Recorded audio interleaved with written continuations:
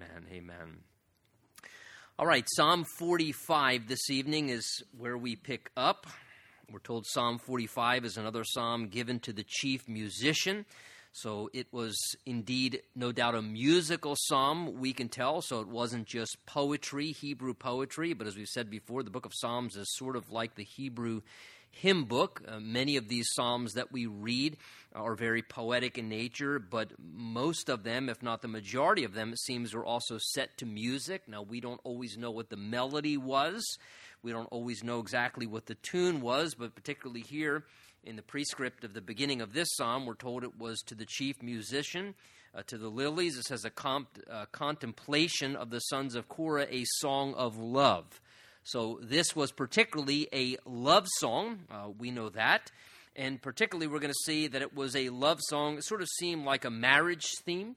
It was a song that was written regarding the king and his bride as they would celebrate a marriage festival together. So it seems it was put together in that sense. But we'll see as we look at this that certainly it was probably written, whether it was for Solomon or one of the other kings, maybe even David, we're not certain. But we'll see as we look at it, it becomes very picturesque of Jesus and of you and I, the bride of Christ, as his church. And again, the Bible uses that analogy quite frequently. In the Old Testament, God refers to the nation of Israel, to the Jewish people as his wife, and God picturing himself as a husband in that analogy.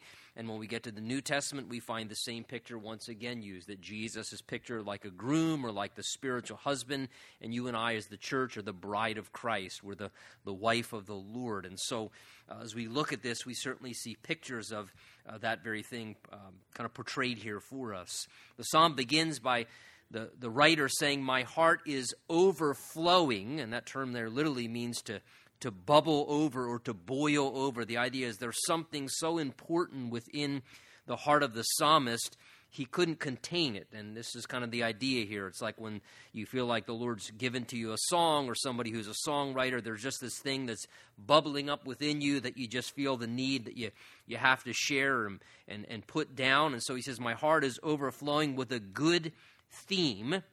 And so I recite, he says, my composition concerning the king, and my tongue, he pictures his tongue, his words, like the pen of a ready writer. So just like you would use a pen to write down and record words, to be able to convey a message, he says, I feel like this is what I'm called to do with my tongue, to use my tongue and my words like a pen, like an instrument, to be able to write out this beautiful theme and to write out this message, and particularly this composition, he says, concerning the king.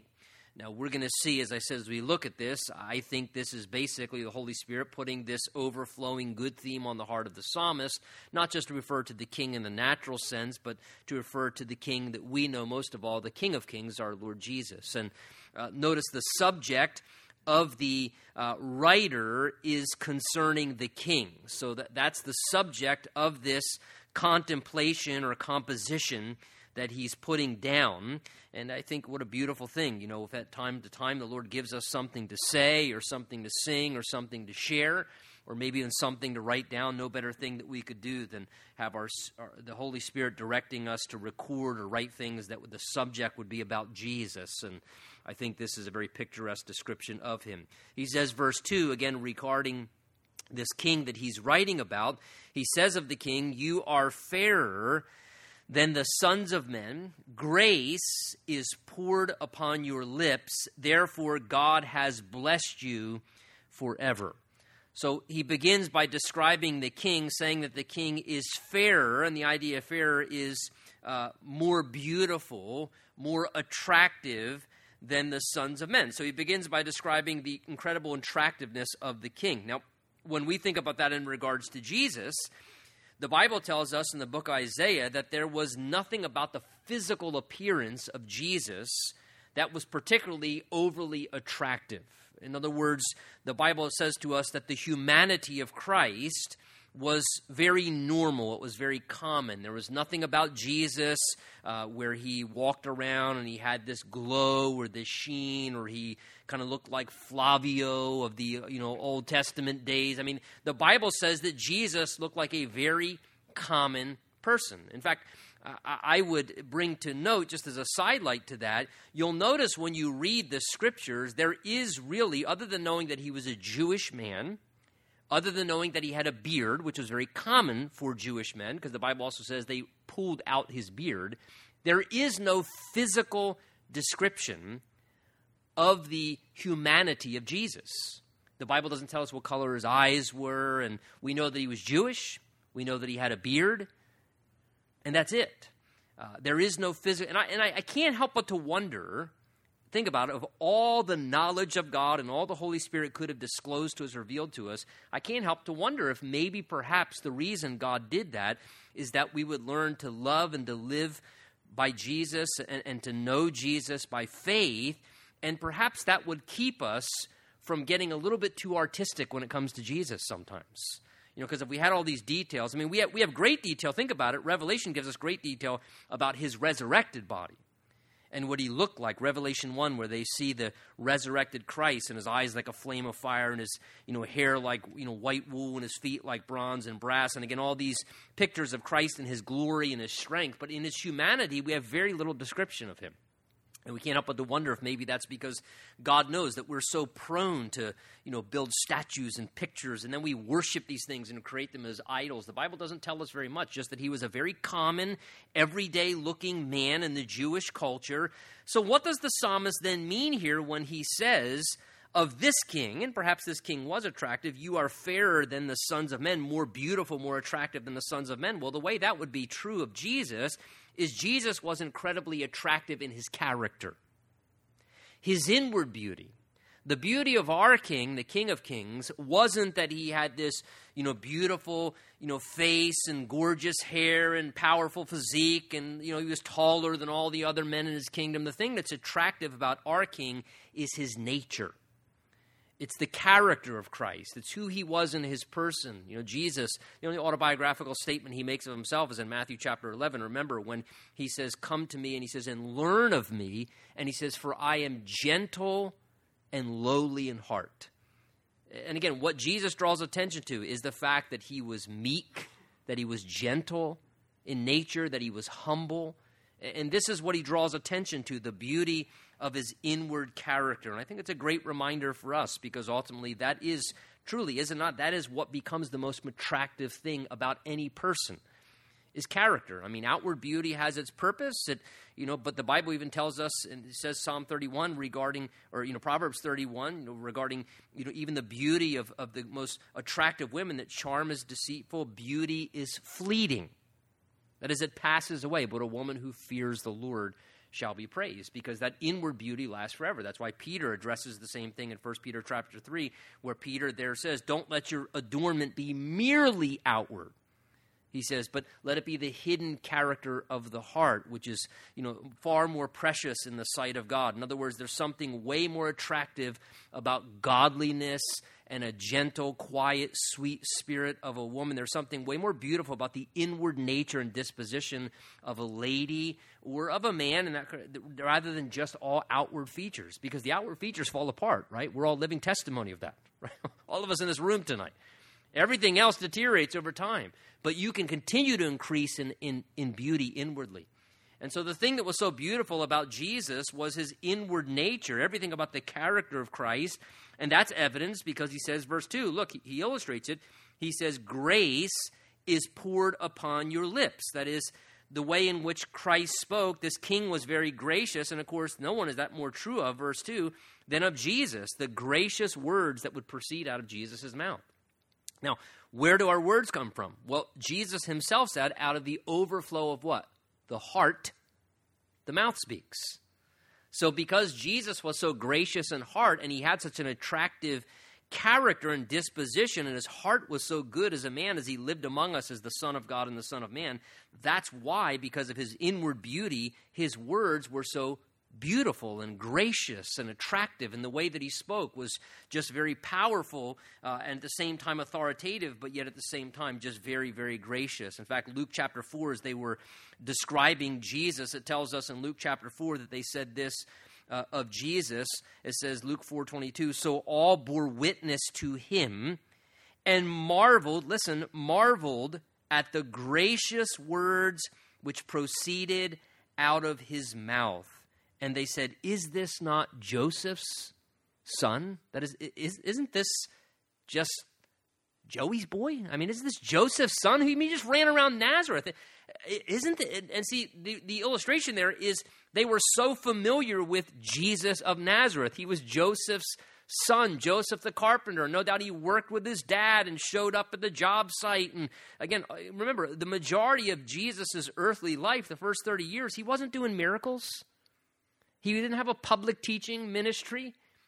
But yet the Father, when he looked upon Jesus, said of Jesus before he ever did one miracle, taught one sermon, did anything powerful in his public ministry, Jesus heard from the Father, this is my beloved Son in whom I am well pleased. Past tense, meaning already well pleased. So the Father was fully pleased with Jesus. Why? Because for 30 years, he walked in fellowship with God the Father.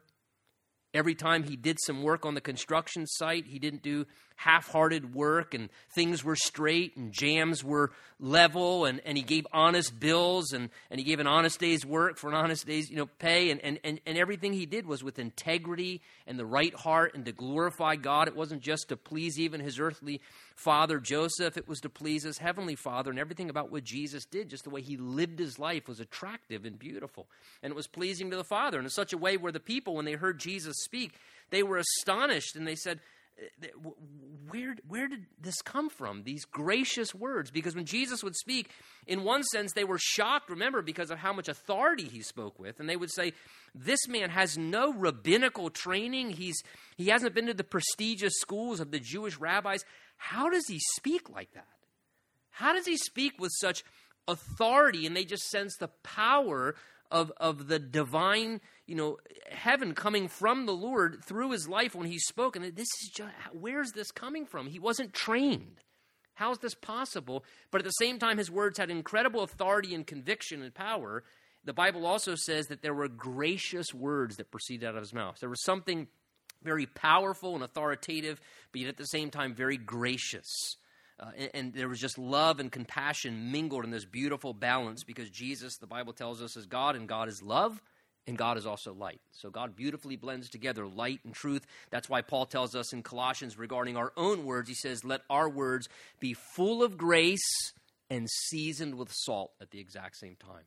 So again, that's the aim. We want to have our words seasoned with salt. Truth, salt's appetizing. Salt stings if it gets in the wound. It's a cleansing agent, but at the same time full of grace. And Jesus' words were full of grace. It says grace was poured out upon his lips, and because of that, God had blessed him as he spoke, and the people would be so receptive to what he said. Now, as we come to verse 3, you notice there's a shift. He says, verse 3, and gird your sword upon your thigh, O mighty one, with your glory and your majesty. And in your majesty ride prosperously because of truth, humility, and righteousness. And your right hand shall teach you awesome things.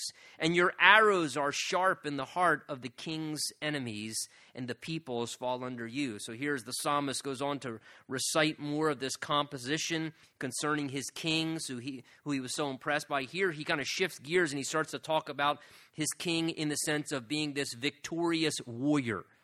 This king who was like a military general and who would come back from battles with his sword girded upon his thigh like a mighty warrior, and would come back riding in majesty because he upheld the truth, and his causes were about righteousness, and he operated in humility, but at the same time he had great power as his arrows and warfare would be very effective among the king's enemies. Now, as you look at verses 3 to 5, that picture's very clearly there, the second coming of Jesus.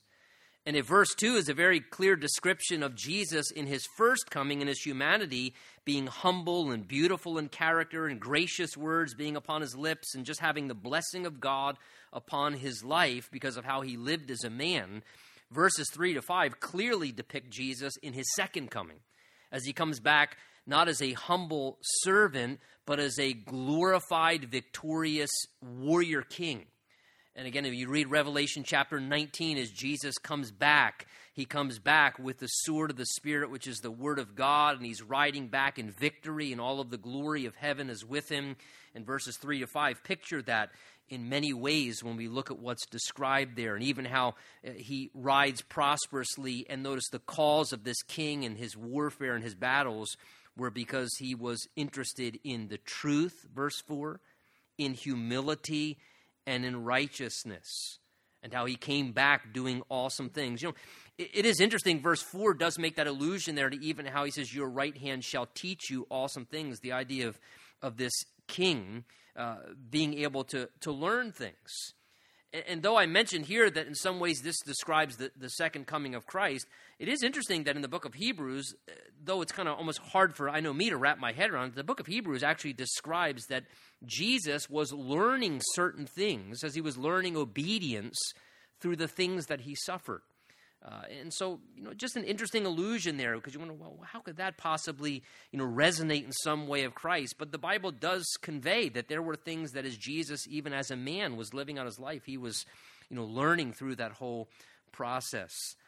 Now, verse 6 shifts back to the psalmist saying here, your throne, O God. Now, you can tell here, he definitely seems to be being led of the Spirit as he records these things. He says, your throne, and then he says, your throne, notice, O God, is forever and ever. Speaking of the eternal reign of this king and his throne, a scepter of righteousness is the scepter of your kingdom. Now, what's interesting, the writer of Hebrews in Hebrews chapter 1 actually quotes this very verse here from Psalm 45 as he speaks about the deity of Jesus, when he's trying to convey the fact that Jesus is greater than the angels, how he's so much better than the angels.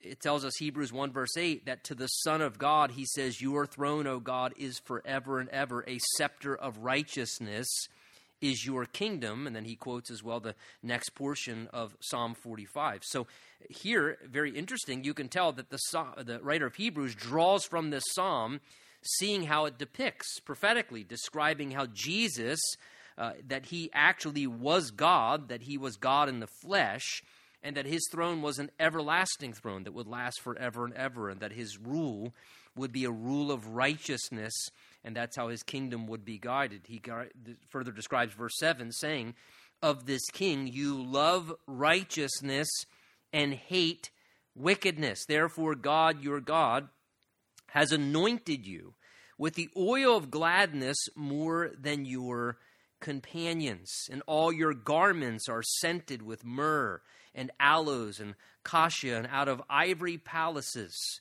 by which they have made you glad.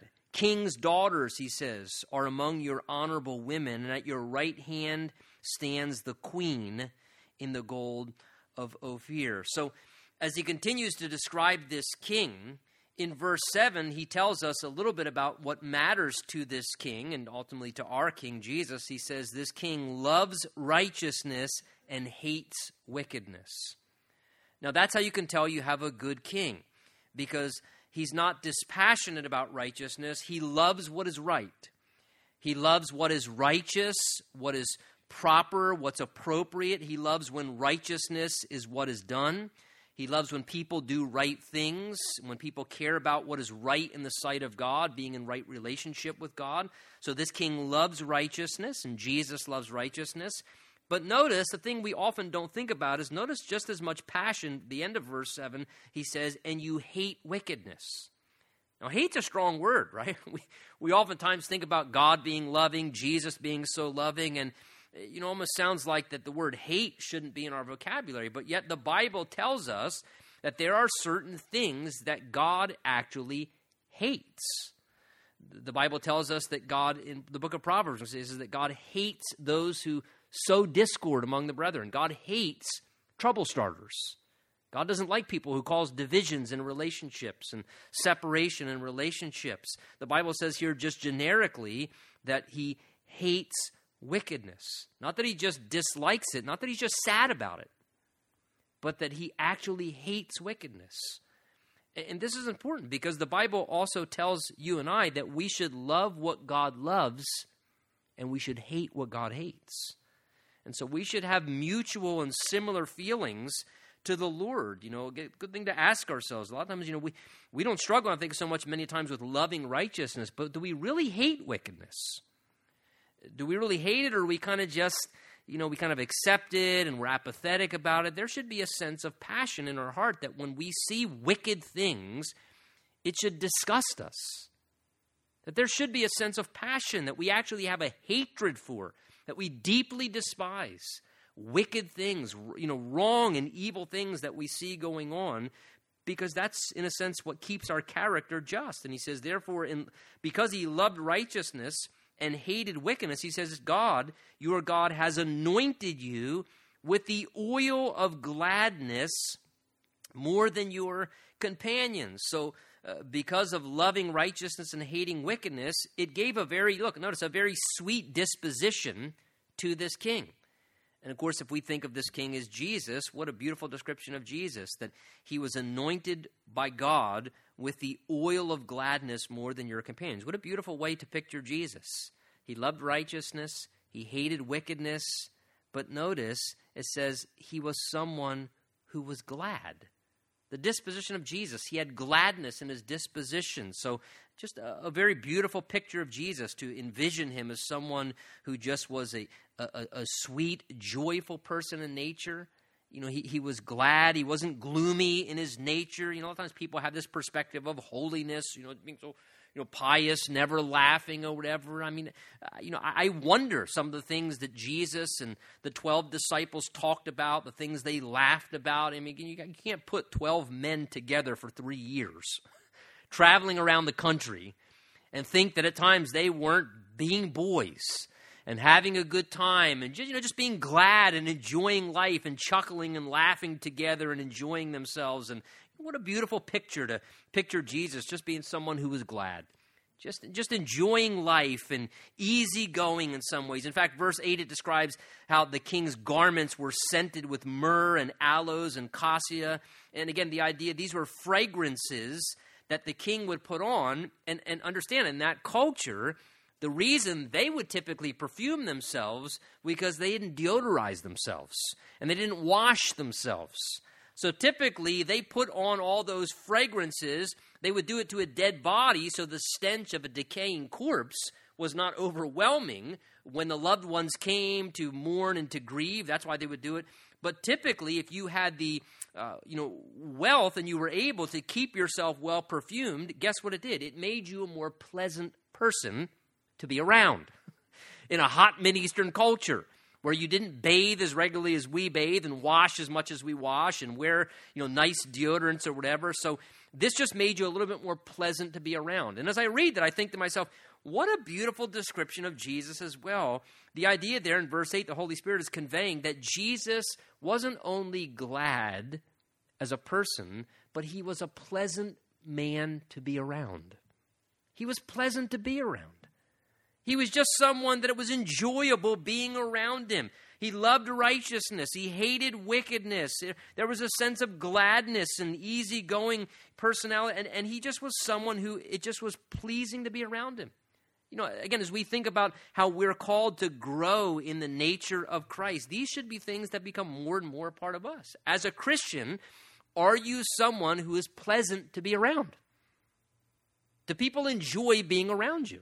If you're Christ-like, to a degree, that should be something that more and more is developing in our character. That people say, I really enjoy being around her. I really enjoy being around him. Yeah, they're a Christian, but I enjoy being around him more than anybody else on the job site. That there's just something about the fragrance of our life. The Bible speaks of that fragrance spiritually that we can give off.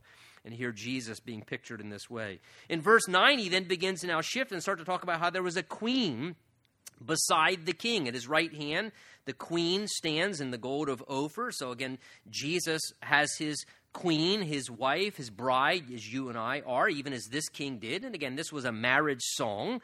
So it's describing the queen of this particular king. He says to this queen, notice the language now is addressed to her, not to the king. He now starts to speak to the wife of the king. And listen to the statements to the wife of the king. Listen, O daughter, consider and incline your ear. Forget your own people also, and your father's house. So what's his first word of advice since this queen is now married to the king? The first word of advice to the wife is put away your former life. He says, forget your former life. Forget your own people and your father's house. Again, that's a biblical description of exactly really what marriage is. The Bible tells us, Genesis 2, when God instituted marriage, that a man shall leave his father and mother, be joined to his wife, and that's a part of the marriage process. It's the part of leaving your past life to a degree. Doesn't mean necessarily that it has to be in every way cutting people off, but the idea is that there comes a change in your circumstances, your way of life, your first allegiance, that you leave behind your former way of life and you establish a new family unit and a new way of life. And to a degree, that is what this queen was being told to do. Look, forget your own people and your father's house. The idea is your first commitment now is to your husband, to your king. He's your first allegiance. He's the one who's to be the most important person in your life now. And as we look at that from a spiritual perspective, that's great advice for us as the wife, if you would, the wife of Jesus, our King. That to some degree, if we're going to faithfully enjoy a healthy spiritual marriage with Jesus, we have to be willing to forget our past life, to leave behind what our past once was. Maybe there were things we were attached to. Maybe there are things we were a part of. But we have to be willing to put everything in our past behind us if we're going to go forward in a faithful way in a love relationship with Jesus. We have to be willing to set aside what's behind and reach forward to that new relationship with him. We're called to do that spiritually. The Bible even tells us that Jesus said that, if anyone loves mother or father, brother or sister more than me, Jesus said they're not worthy to be my disciple. So even Jesus calls us to this very thing of foremost allegiance to him above all else. He then says, verse 11, so the king will greatly desire your beauty. That is, the king wants to see the beauty of his own bride, and because he is your Lord, worship him. So again, the exhortation to the wife, that the husband would find enjoyment looking upon her beauty, and that would bring pleasure to him, and that she should be respectful and submitted to him as her king as well as to her husband because he is your Lord. Worship him. And of course, we are called to do this very same thing with our Lord Jesus, to worship him as a part of being joined to him spiritually in marriage. And the daughter of Tyre will come with a gift, and the rich among the people will seek your favor. The royal daughter, he says, is all glorious within her palace. Her clothing is woven with gold. She shall be brought to the king in robes. Notice now describing the dress of the wife. She shall be brought to the king in robes of many colors. The virgins, her companions who follow her, she shall be brought to you. With gladness and rejoicing they shall be brought, and they shall enter the king's palace, coming into the palace of the king. And I think they're just describing this, again, wedding procession, the marital experience, but for you and I spiritually, we in a much greater way, the Bible are told, have received much more glorious robes. She received robes, it says, of many colors that had gold and beauty in them. You and I have received the robes of righteousness, the righteousness of Christ, that we're dressed in those robes that we might be a pure and spotless bride as we're presented to him and enter into our heavenly palace as we go into the presence of the Lord. Verse 16, we're then told, instead of your fathers shall be your sons, whom you shall make princes in all the earth. So the idea there, speaking of your sons and princes, it seems, again, describing the byproduct, what would come of the king and the queen living in a marriage relationship. The natural byproduct is that they would produce children. There would be offspring from the relationship of the king and his wife, in the same way that really the byproduct spiritually of our marriage to Jesus should be spiritual offspring. That is, we are living in relationship with Jesus as the bride of Christ. The byproduct of that should be spiritual sons and daughters. We should see people becoming the offspring of God and spiritual children being birthed as a result of that relationship. He concludes verse 17 saying, and I will make your name to be remembered in all generations. Therefore the people shall praise you forever and ever. And certainly that will happen as people praise our King in heaven forever and ever. Psalm 46, a more familiar psalm. Many of us perhaps have read this psalm at times before. We know some of the phrases in here, I'm sure, a lot more familiar to us than some of the other ones. Psalm 46 is definitely you might say, a crisis psalm.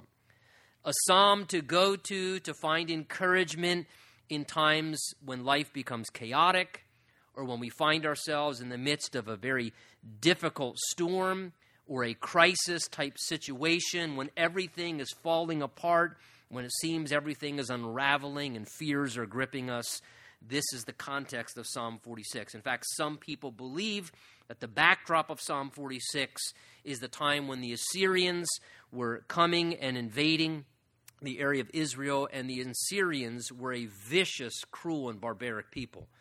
And as a result of that, whenever you knew the Assyrians were heading towards your territory, your heart would be gripped with fear. I mean, these people would decapitate people, and they would literally stack their skulls outside of the city gate when they would conquer a territory to basically just convey to anyone else who would pass by, if you don't submit to us when we come to your town, that will be the monument outside of your city gate.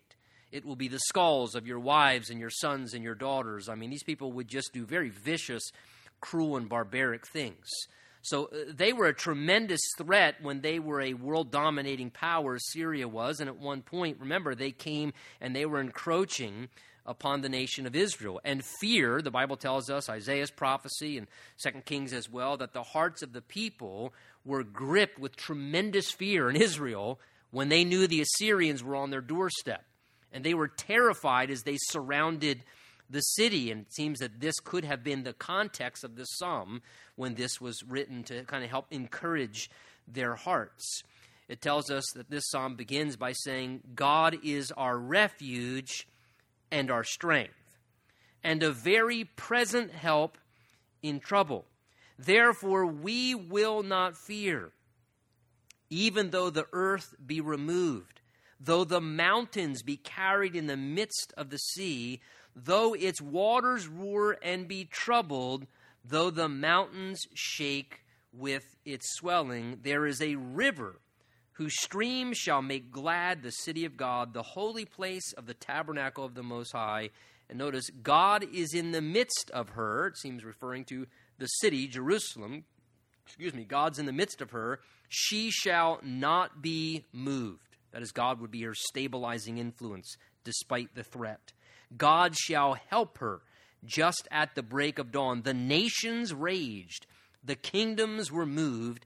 He, that's God, uttered his voice, and the earth melted. The Lord of hosts is with us, and the God of Jacob is our refuge. The psalmist says, Selah, or think about that. Ponder this. Think this through. Now, you can tell times are bad. Verse 2 gives a little bit of what's being described there. He describes a time, he says, even though, and the idea here is if things get worse than they already are, even if it gets worse, and then he kind of describes the worst case scenario. He says, even if the earth. Now, the earth we usually picture as a pretty stable thing, right? I mean, we've been living on this thing for a while. And we would picture the earth to be pretty stable.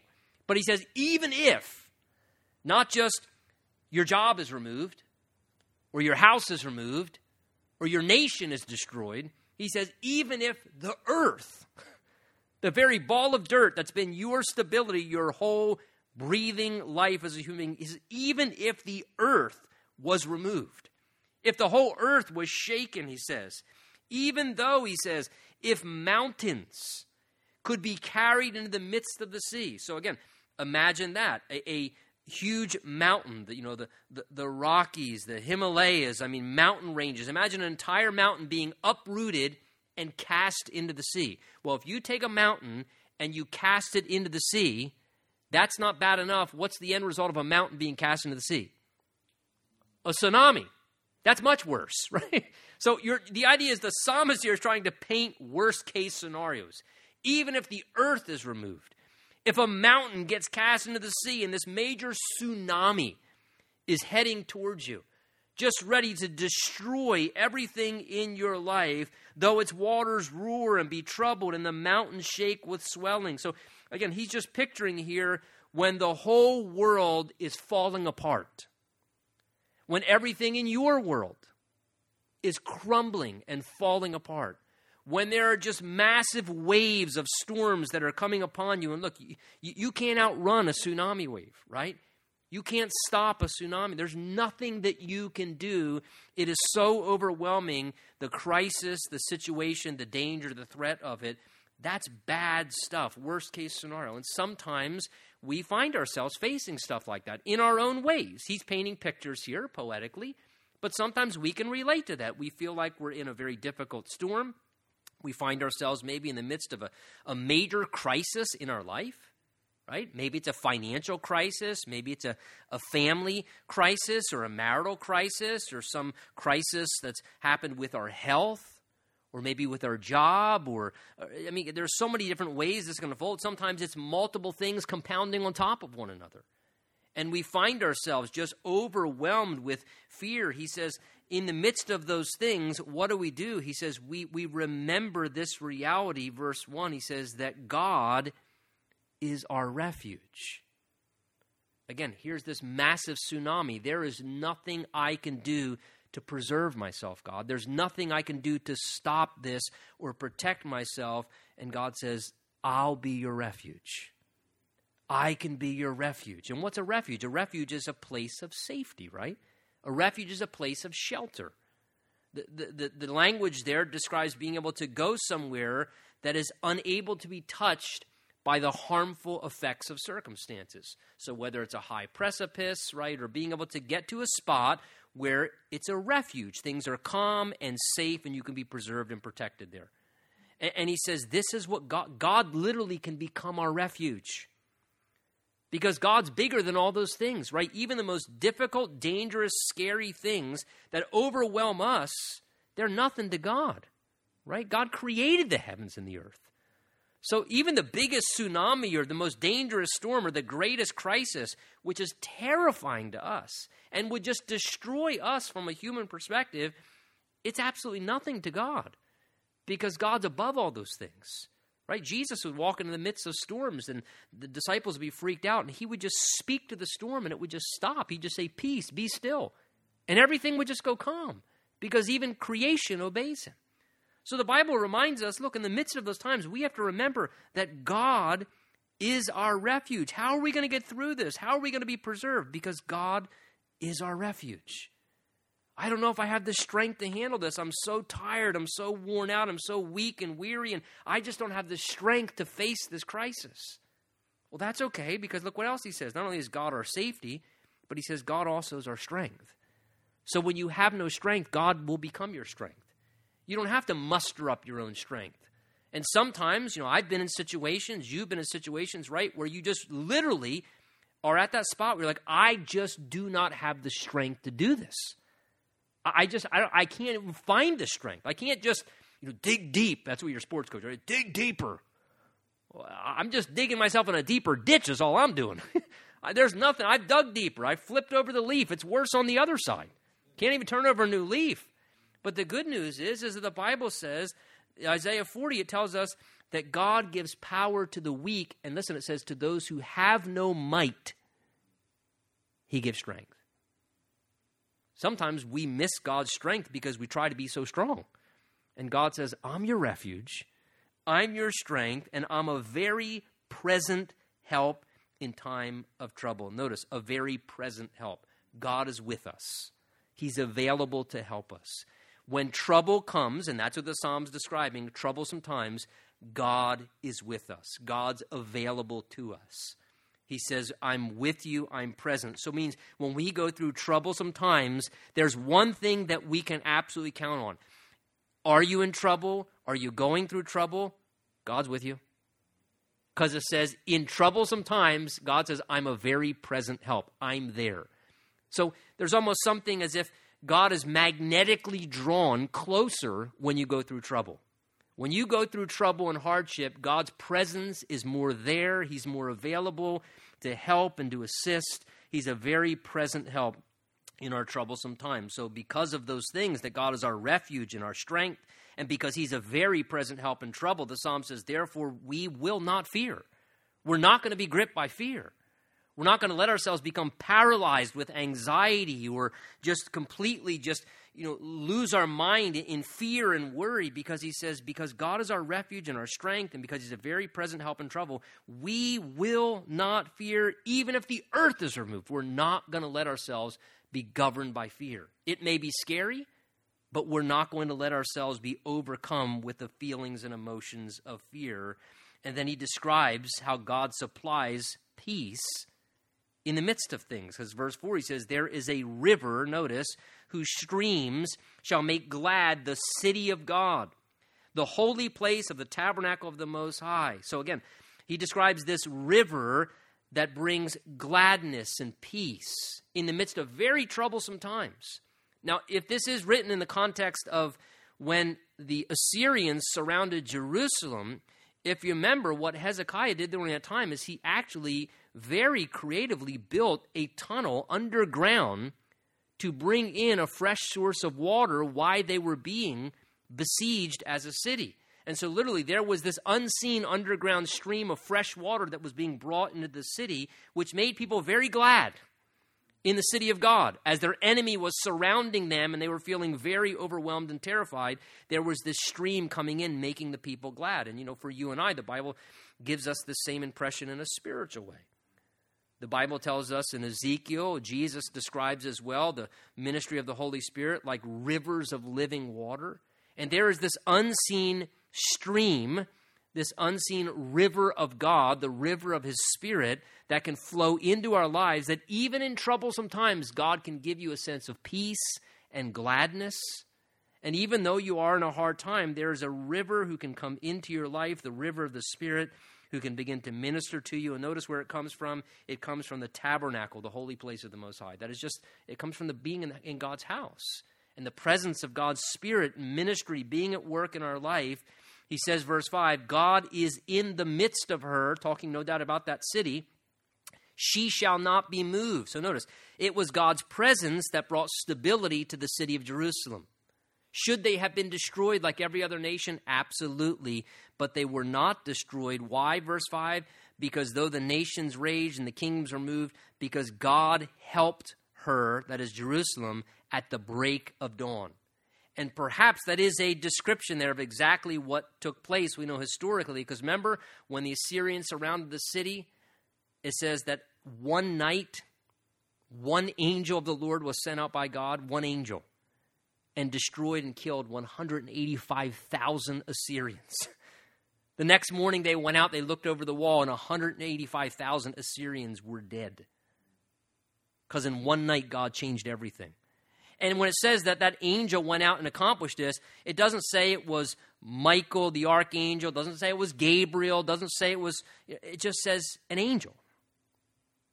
Alex, Bob, George, just one angel. It was just a generic angel. One angel went out, and this massive, huge, troublesome problem of all these Assyrians was dealt with in one night. God changed everything.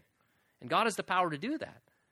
And so God intervened. This is the idea. God shall help her. The next morning, they got up at dawn, and everything was different. God can fix a problem overnight if he wants to. He can. He truly, truly can. This verse here, verse 5, was actually one of the very promises that God gave to us regarding our daughter Carly, who's here this evening. We were having all kinds of, medical issues when Trish was pregnant with her, and ultimately this was one of the very promises that God gave to us. They gave us warnings and concerns of all these different ways, things that were going to happen when she was born. There was all these, few error things that type happen, and they were telling us she might be born, and we may have to, as soon as she's born, pump out all of her blood and reprocess all of her. And they were telling us everything under the sun. Everything under the sun. She may be born with brain damage and this and that, and ultimately the Lord gave us this promise. God is in the midst of her. And God shall help her just at the break of dawn. And when she was born at the break of dawn, she was fine. She's a little crazy, but she's fine. Crazy in a good way. But God helped her. and took care of the situation. And it was a wonderful promise to be able to know that, again, it was God's presence that brought stability. God can intervene. God can help, whatever you're dealing with. And I think that's why the psalmist perhaps says here, the Lord of hosts is with us. The Lord of hosts is the Lord of the hosts, the angelic host. The God of the angels, of all the hosts of heaven, is with us. The God of Jacob is our refuge. Come, he says, verse 8, behold the works of the Lord, who has made desolations in the earth. He says, come, consider, behold, he says, ponder the works of the Lord. You know, whenever we find ourselves being doubtful, that's important to do. Oh, I don't know what's going to happen. I just don't know what's going to happen. I don't know how this is going to work out. I don't know how this is going to work out. He says, ponder the works of the Lord. Look throughout the scripture. Read your Bible. Look how God performed works. When the walls of Jericho looked impossible, what did God took care of? God took down the walls of Jericho. When the children of Israel were trying to get out of Egypt and the Egyptians were breathing down their neck and there were barriers on both sides and there was the Red Sea in front of them, what did God do? God parted the sea. God made a way where there had never been a way before. And God led them through. And again, we just consider all these wonderful works of the Lord. When they were out in the wilderness, how are we going to eat? How are we drink? God was bringing water from rocks. Oh, we're never going to make it. We only have a little bit of oil left in the jar. God said, that's fine. Just keep pouring it from jar to jar. And God kept multiplying the oil again and again and again and again and again. As we read the works of the Lord, it strengthens our faith because then we know, okay, if God worked like that, maybe God can work in my situation. And this is why I think the psalmist tells us here, consider, behold, the works of the Lord. He says, he's a God, verse 9, notice, who makes wars to cease. This is the power of the God we serve. He can make a war cease. Oh, this war's been going on forever and ever, whether it's a national war, whether it's a relational war. And sometimes relational conflicts become like that, don't they? Relational battles sometimes become entire wars, literally years-long wars. Families get into just total wars. It's worse than some of what goes on a military level. He can make wars to cease. He can break the bow and cut the spear in two. He burns the chariot with fire. What's the exhortation? This is the exhortation to those of us who find ourselves fearful of a crisis or fighting a battle that just seems impossible for us. He says, verse 10, be still and know that I am God. You notice God speaking in the first person now? This is the voice of God. God directly interjects. It's almost as if he overrides the psalmist and he says, pardon me, bud, give me the pen a minute. I want to say this directly firsthand. I have something firsthand that I want to say to someone who's facing a hardship, a crisis, a difficulty, who's dealing with fear. I want them to know that this is my heart for them. Be still and know that I am God.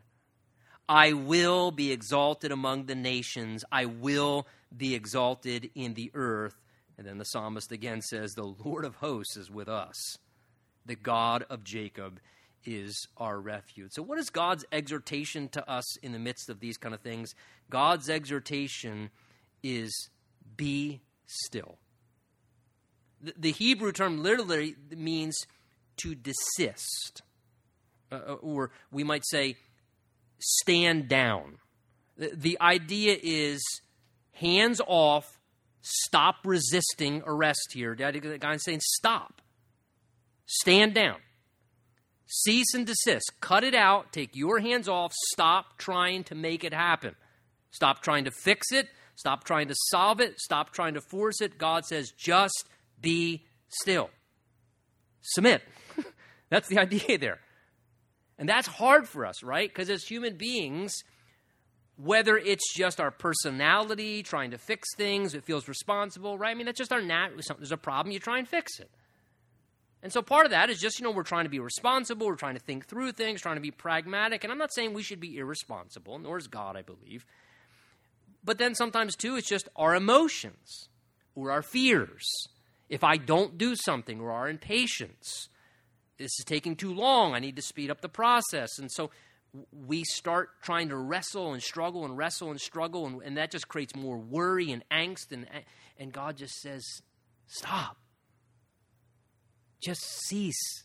Stand down. Be still. Just sit still. Let go. And what does he say? Know that I'm God. And it's almost as if I know sometimes the Lord says to me, until you just sit still, you're never going to know that I'm God. You're never going to get to see the works of God. And sometimes we can hinder the process even. And so God says, just be still. Just be still.